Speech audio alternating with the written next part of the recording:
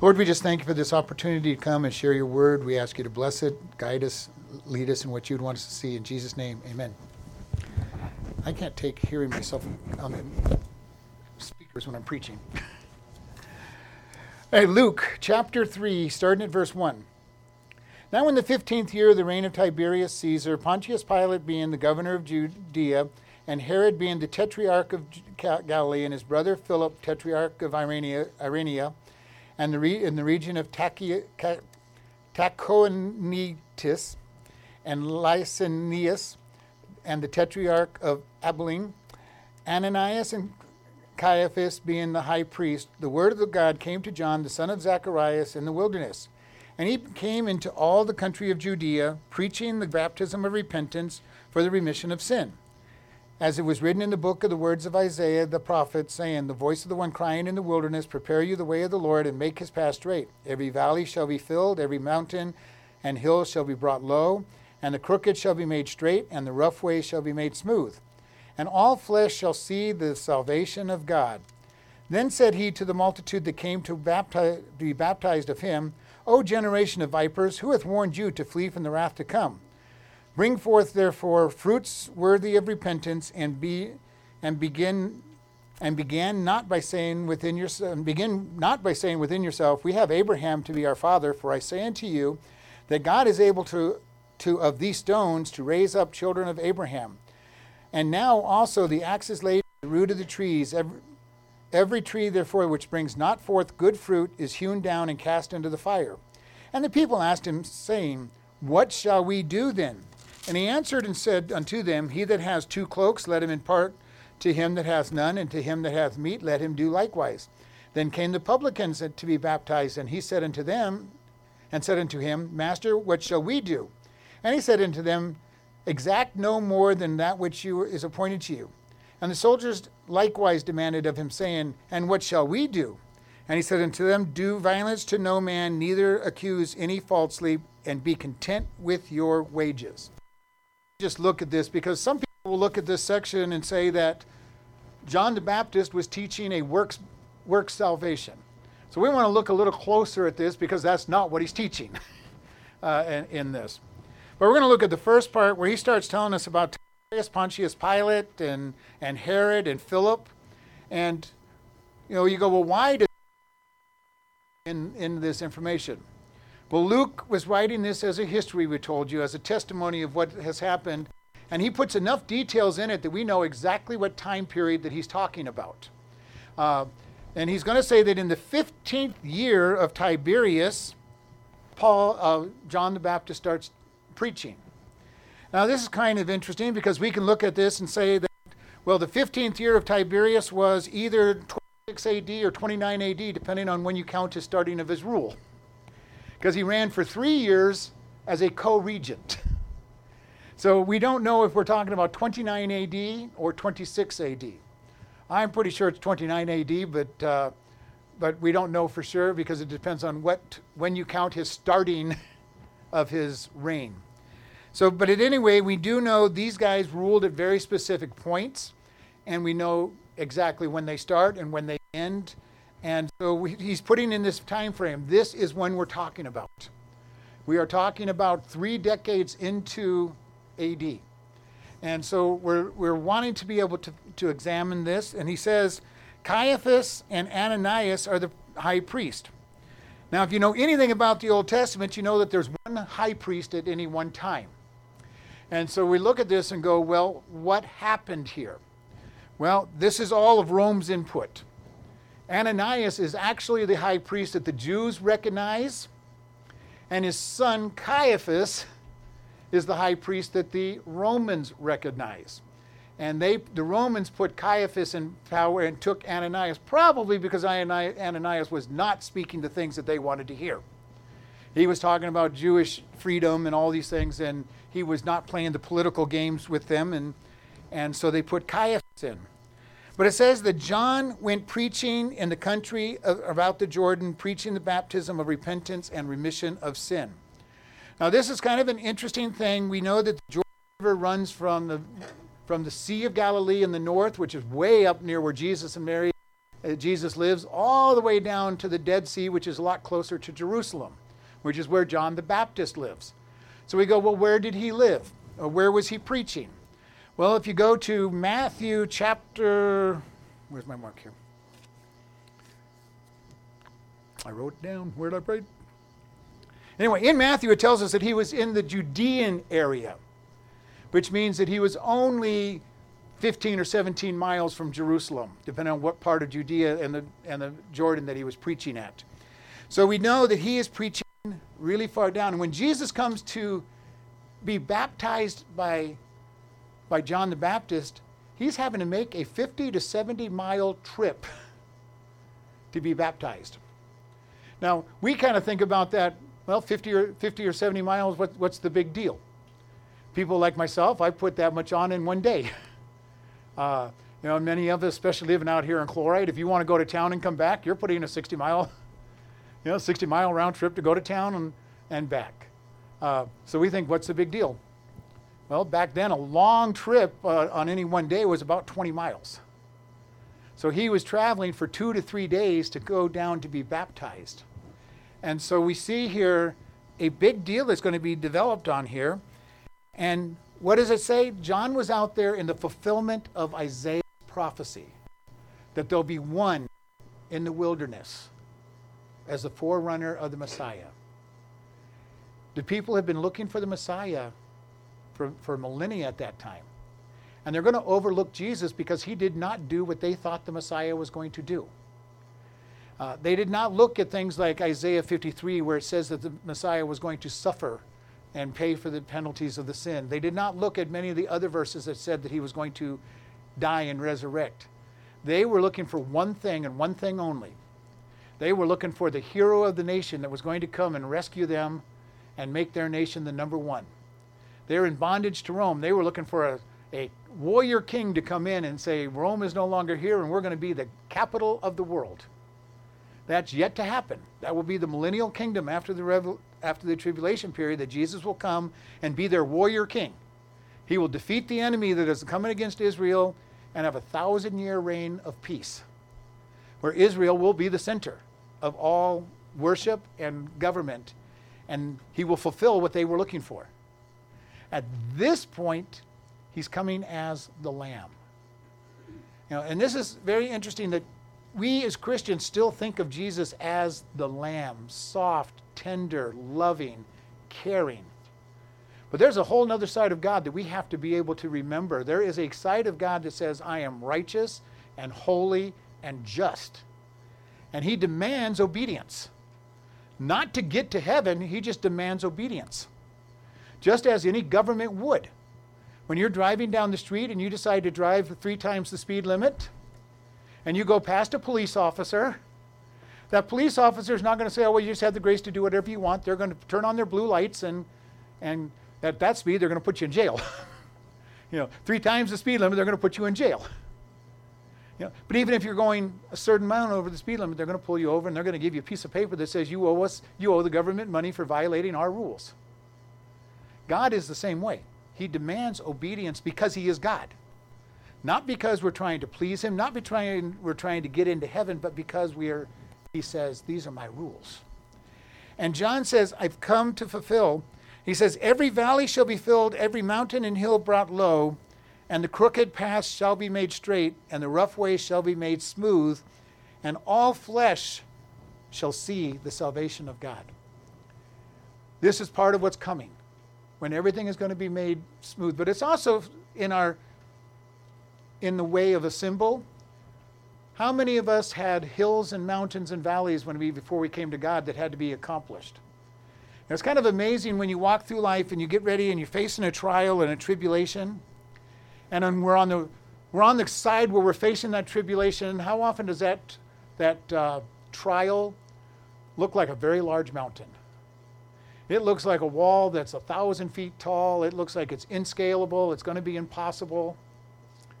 And you put your trust in God, and you get to the other side of that trial and you look back on it, and you go, that was what was bothering me? That little problem had me really upset and struggling? It tells us in Revelation that people will look upon Satan at the white throne and look at him and said, that is what terrified us, terrified nations. It's kind of an interesting thought. Satan, when we see him, is not going to look as terrible and horrible as he makes himself look out. And most people will immediately go, Wizard of Oz behind the wall. He's putting on this show that he's the great. Satan is putting on a show that he is the great. He is the most powerful out there, and he scares people because of it, but he really has no power. We talk about this all the time. He's on a leash. He can do nothing that God does not allow him to do.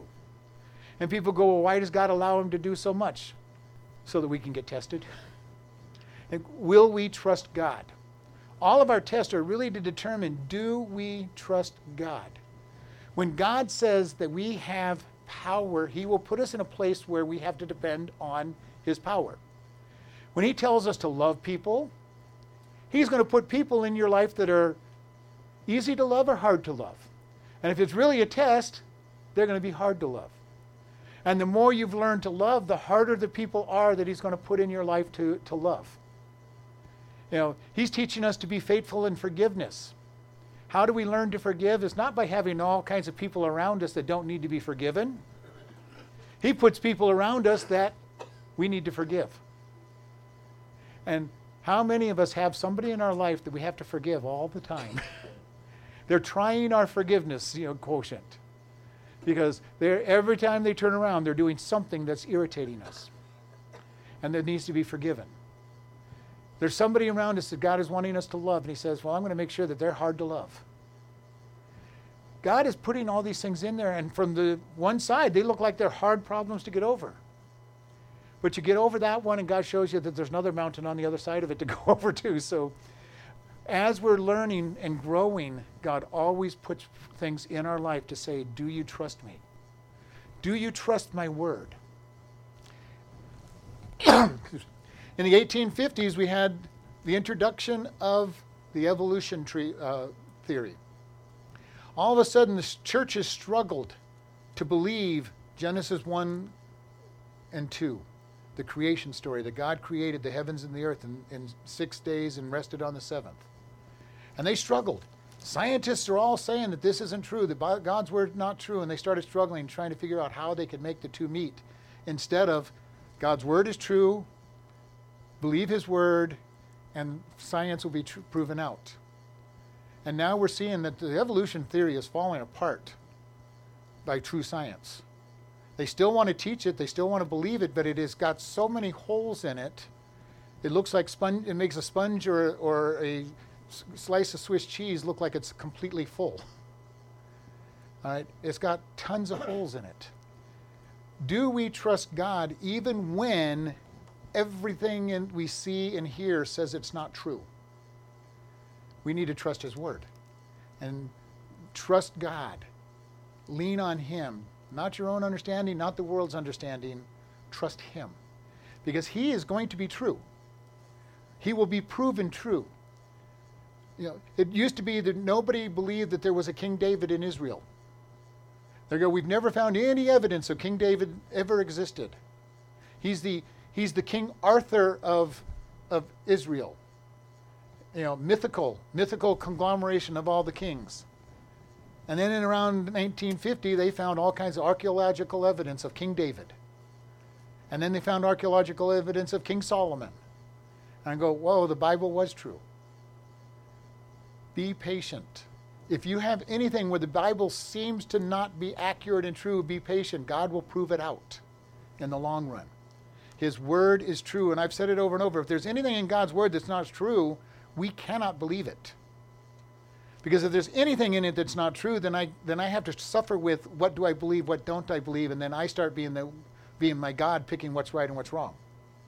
It all has to be true, or it's a worthless book. And that is something that you're not hearing in a lot of teachings anymore. And it's got to be. What are you going to put your life on if it's not true? There are so many churches out there that don't believe in the Bible, don't believe in Jesus, and call themselves Christian.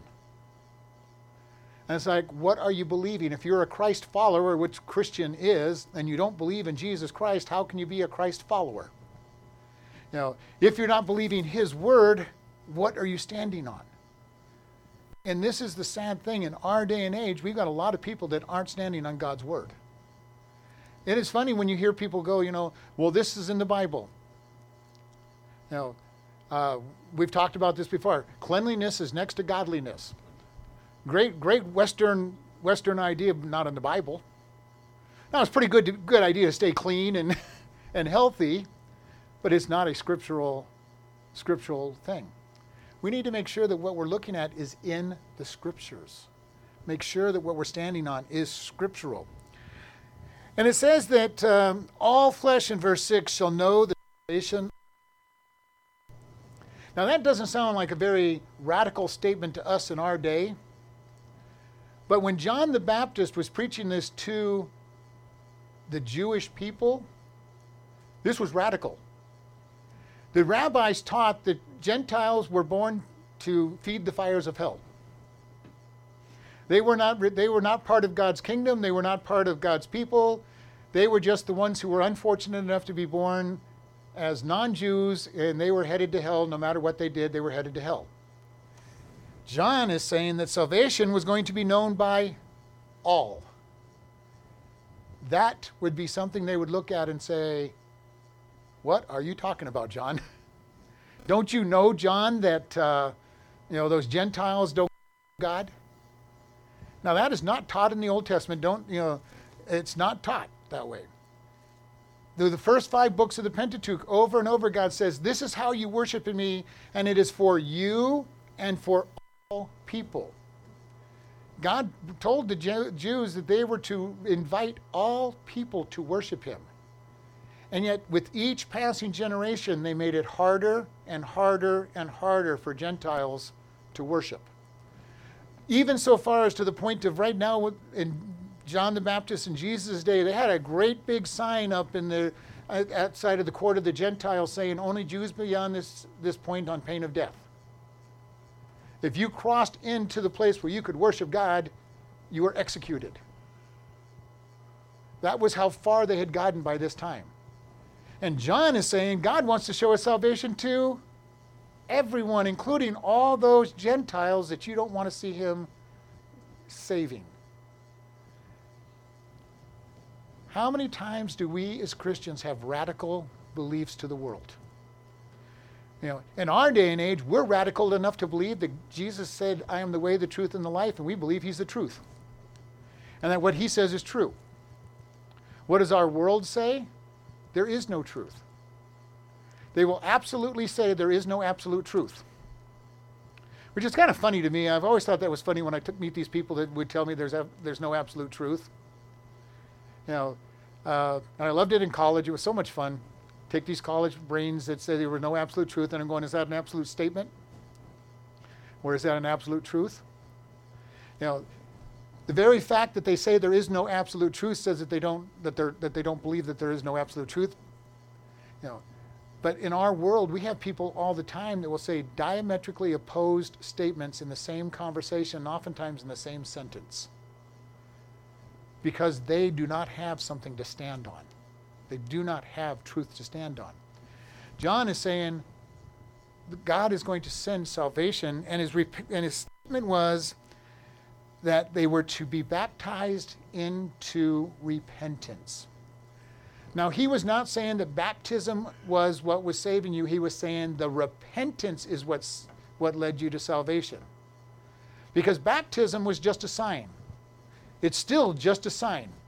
Now, as Baptists, we will say the baptism is an outward expression of an inward change. And that is true. For the Jews practice baptism. I don't know if you realize this. Baptism is not a Christian thing. Many religions practice baptism, including the Jews. And it has always meant the same thing in every single religion. You die to some way of thinking, and you're resurrected to a new way of thinking. And all in the New Testament we read, oftentimes the Jews would say, whose baptism were you baptized unto? Who are you listening to? Who is the teacher that you have agreed to live by their teaching? And that's what the Jews looked at it. When you were baptized, you were saying, I'm no longer living according to, and for them, Rabbi Ben Joseph, I'm now following Rabbi Ben Simon. And I'm making up names. Don't try to look them up there. I'm giving up on the old teacher's way and I'm coming to a new teacher's way. John was saying, I'm teaching you, and my teaching is repentance. Again, a radical thought for them. How did the Jew get to make it into heaven? Well, they went to Yom Kippur, and they offered their sacrifice on Yom Kippur, and the priest put his hands on the lamb that was, and they laid the sins of the nation on the lamb. That lamb was slain, and they were going to go to heaven for a year. It was all tradition. It was all formal ceremony. They would come for the Passover and celebrate the Passover lamb, the celebration of death passing over. They would do the seven Jewish feasts every year. And they would practice that. They would go to the synagogue every Saturday. They would listen to the Pentateuch being read every year by going to the synagogue every Saturday. They'd hear the prophets read on a 5-year cycle. That was what got them into heaven. They went to synagogue and they practiced the sacrifices. And as long as you did all those works, you were okay. Again, not what the Bible taught, not even what the Old Testament taught. And John comes along and says, all your formalism, all your practices are not what it takes to get to heaven. You must repent.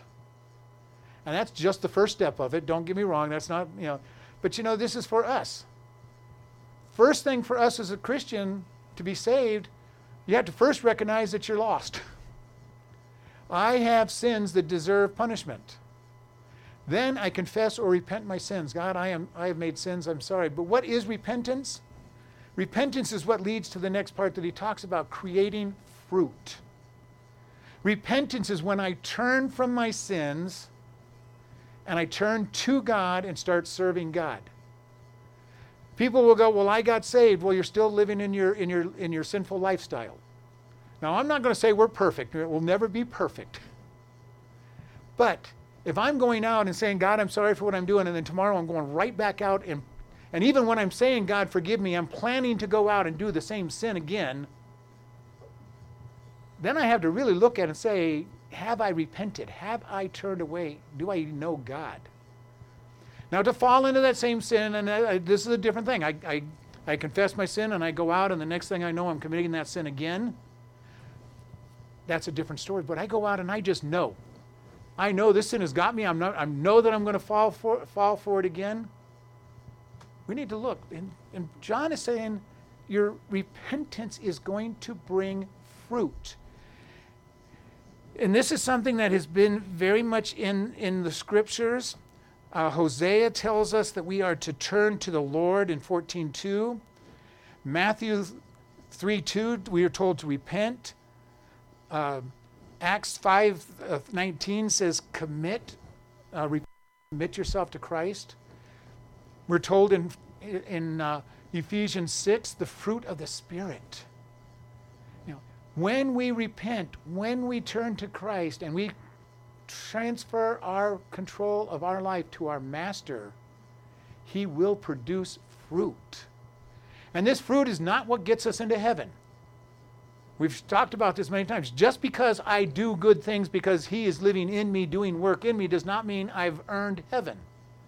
All I'm doing is being plugged into the vine, which is Jesus Christ, and His life is pumping through me, and I'm producing fruit because He is being the life that is bringing fruit forth. And that fruit is going to be people being saved. It will be love, joy, peace, long-suffering, all the different parts of the spirit of spiritual fruit that we are able to expand to others and show that people will say, you are different. For those of us who are saved, do you remember when you got saved? Did people know that you had been saved? Did they know that you had changed? It's fun to meet somebody and you know that they have changed. You can just look at some people and they've gotten saved and you look at them and go, something's different. And they can tell you their testimony. I accepted Jesus. He is now my Lord and Savior. He wants to be our Savior, but more importantly, He must be Lord. If you're going to produce fruit, He must be Lord. And that means master. And for those of us in America, we don't like the idea of having a Lord and master. We are free, independent people that don't want anybody to tell us what to do at all. And this is kind of an interesting thing. Because what has our battle all this last year in 2020 been? Governors and mayors and people trying to tell us what to do. You must do this. And how much have people bristled, including myself? You're going to tell me what to do in my day-to-day life. We don't like it. And yet, we as Christians are supposed to be turning our life over to God so that God will tell us what to do. We need to learn that humility and subjection and submission to authority. To say, I am just going to do what I'm told. You know, and I can remember I had a hard time wearing a mask anywhere. Then I listened to a pastor who says, have you made a god of your freedom not to wear a mask? And it kind of hit me between the eyes, like, yeah, there's really nothing in the Bible that says you shall not wear a mask. So I'm going, okay, I guess maybe I'm not going to wear it all the time. I still don't like wearing them. I still don't believe in them that much. But I also have no reason when told to wear a mask, like when I'm at work, that I have to wear my mask. So now I wear my mask at work. Because that is what I was told to do. And in about 2 weeks, I guess I'll have to start wearing a mask anytime I'm out in public. Because I know this president has already said he's going to mandate it. But you know, we need to be able to say, are we going to be submitted, or are we going to hold on to my rights, my desires? And this is where we're going to be facing a lot of hard decisions in the near future. As long as people are not telling us to do something that is against the Bible, then we need to be obedient to the authorities. And I know that's hard to say. I know that I'm going to struggle very much this next year following that very statement I just said. And I've told you all, most of the time when I'm preaching at me more than I preach at anybody else in this group. It is going to be hard to stay submitted. But that is really what we're looking at when we're looking at, are we followers of God? Are we truly obedient to Him? John points out a couple of things, and they ask him some specific questions. Well, how do we show this fruit? And his first one was to the general public. He goes, if you have 2 coats, give one away. If you have more food than you need, give to the poor. Help the needy. And, you know, we have this, again, in America, we have a hard time with that at times. You know, they can just pull themselves up by their own bootstraps.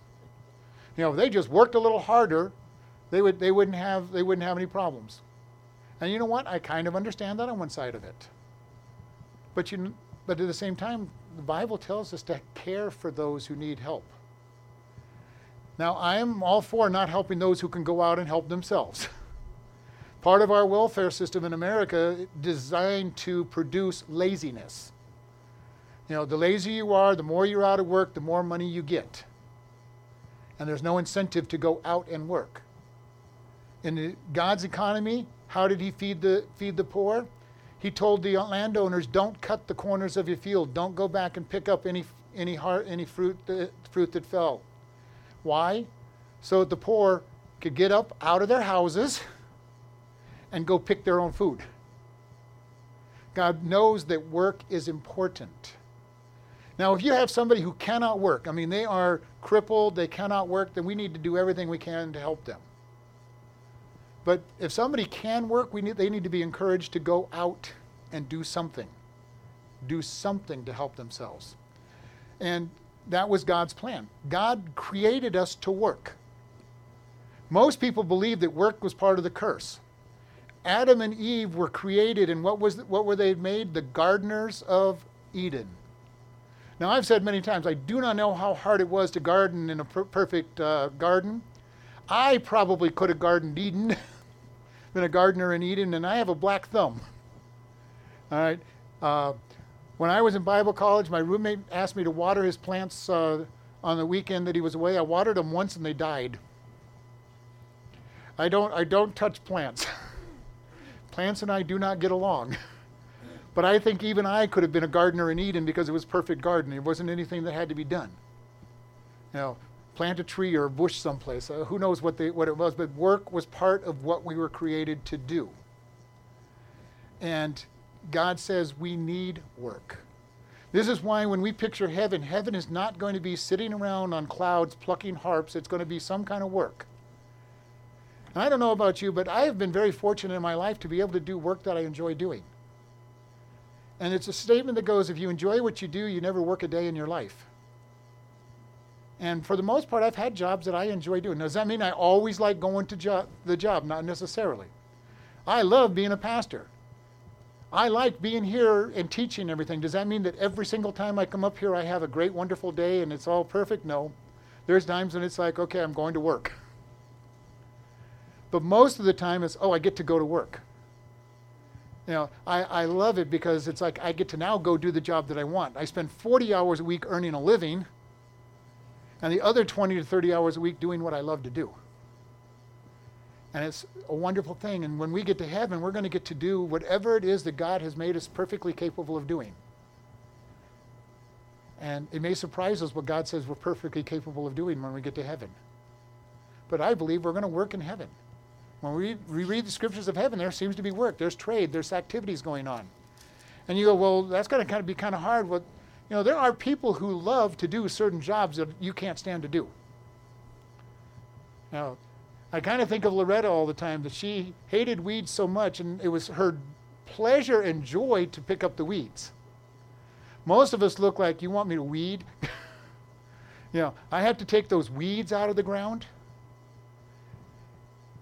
But I was a manager for a long time. I would find things that people like doing, and I would try to put them in the things they liked doing. And they would usually get the job done very well because they were doing something they enjoyed doing. When we get to heaven, God's got enough people up there, he's going to have the perfect job for every single person to do, and we'll enjoy doing it. Why did God produce a day of rest called the Sabbath? Well, a lot of people going, well, they worked so hard they needed to rest. They were gardening a perfect garden. There was not a whole lot of hard work there. If you've been in the Truth Project, Dale Tackett said he really believes, and I agree with him when he said it, he had to tell them it's time to stop playing and rest and pay attention to me. They were having so much fun doing what God had created them to do that he said, one day in 7, you're going to stop and focus on me completely. And this is a discussion I've had with various people over the years. They go, well, on my day of rest, I work in the garden, I do this, I do that. God still says, stop even the fun things and pay attention to him. Do we have a day that we pay attention to God for the day? And a lot of people go, well, it's Sunday. Well, I'll make a case that very few of us are worshiping God all day Sunday like we used to. Most of us can't wait to get out of this room to go watch our sports or to do our hobbies or to do whatever it is, and you poor wives have to go home and cook dinner for many times. Not as much in today's world as it used to be, but Sunday used to be a very hard day for many people, especially the wives.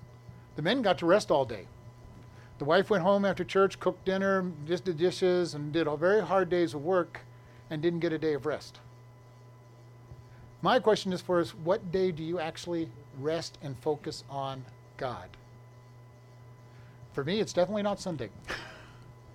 And being bivocational, it's hard for me to get a full day's rest. I'm looking forward to tomorrow.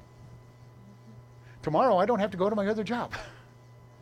I get 9 days off a year that are actual days off, if they don't fall on the same day that I have to work at the church.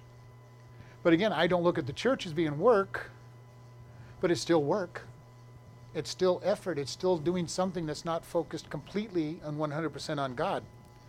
He told the publicans, and in case you don't know the term publican, that's tax collectors. He told the publicans, don't take more taxes than you're supposed to take. Now the publicans, the way their system worked, and we don't like tax collectors even in our day. They really didn't like them back then. To be a tax collector, you talked to the government and you said, how much money do you need and how much money am I going to give you?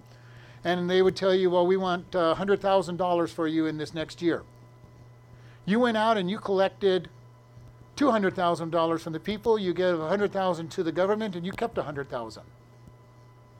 And you had the military helping you collect the money that people didn't want to give. That's how the publicans made all their money. They would collect a whole bunch of money and only give what they needed to give to the government. And he's saying, to you publicans, you tax collectors, collect just what you're supposed to collect, nothing more.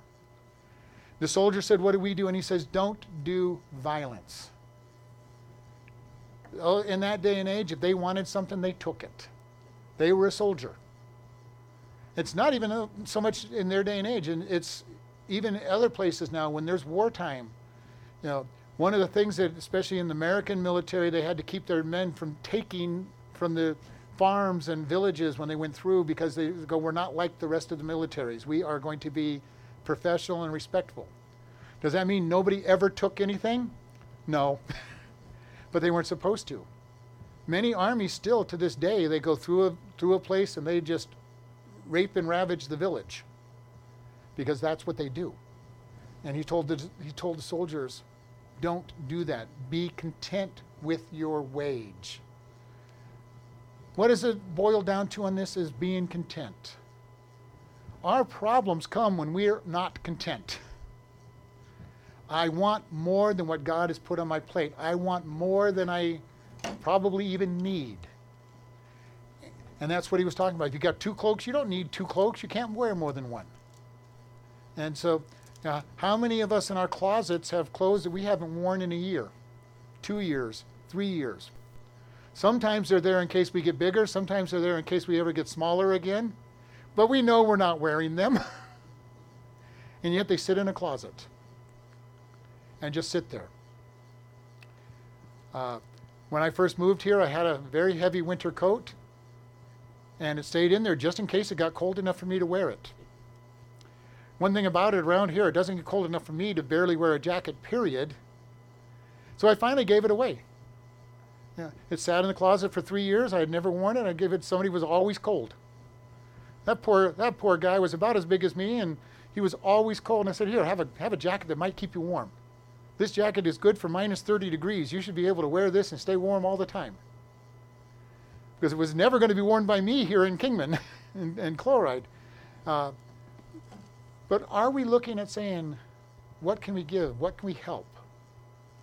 And again, we're not doing it to earn salvation. We're not doing it to earn heaven. We're doing it to just be able to bless people and show God that we love and care for him. So as we look at this message of John, it's radical. He's saying ceremony isn't what it's going to do it. Good works is not going to do it. For the Jew, they gave people money all over the place because it was points toward heaven as far as they were concerned. You know, God said, give alms to the people. Here, they would keep pockets full of coins so they could drop small coins into everybody's cup as they walked past. Just because there was a point toward heaven every time they did it in their mind. Every time I go and offer a sacrifice, it's a point toward heaven. Every time I go to the synagogue, it's a point toward heaven. Unfortunately, for many of us as Christians, we think the same way. Sunday morning, I'm going to church, putting my little check mark on God's mark. I went to church. See, God, you owe me something. I went to church. God, I read my Bible every day this week. You owe me something. God, I said a few prayers for people.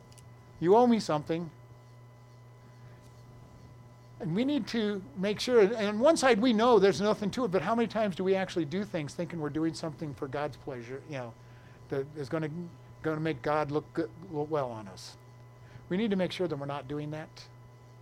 If you're doing those things for just those reasons, stop doing them. You're doing them for the wrong reason. We're doing it to show God that we love and care for him.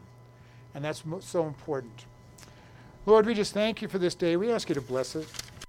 Lord, if there's anybody that listens that doesn't know you today, we ask that today they will accept you as their Lord and Savior. They will confess that they are a sinner, that they need to know you, and they will repent from sin and turn to you as their Lord and Savior and accept your gift of salvation. And we just thank you. Lord, for those of us who know you now, we ask that you will help us follow you better in all that we do. And we just thank you in Jesus' name. Amen. Listening friend, do you know where you'll go after you die? Without the gift of Jesus, it will be an eternity in hell without God. Good works will not get you there. For by grace are you saved through faith, and that not of yourselves. It is a gift of God, not of works, lest any man should boast. To spend eternity with God, we must recognize that we are sinners in need of Christ.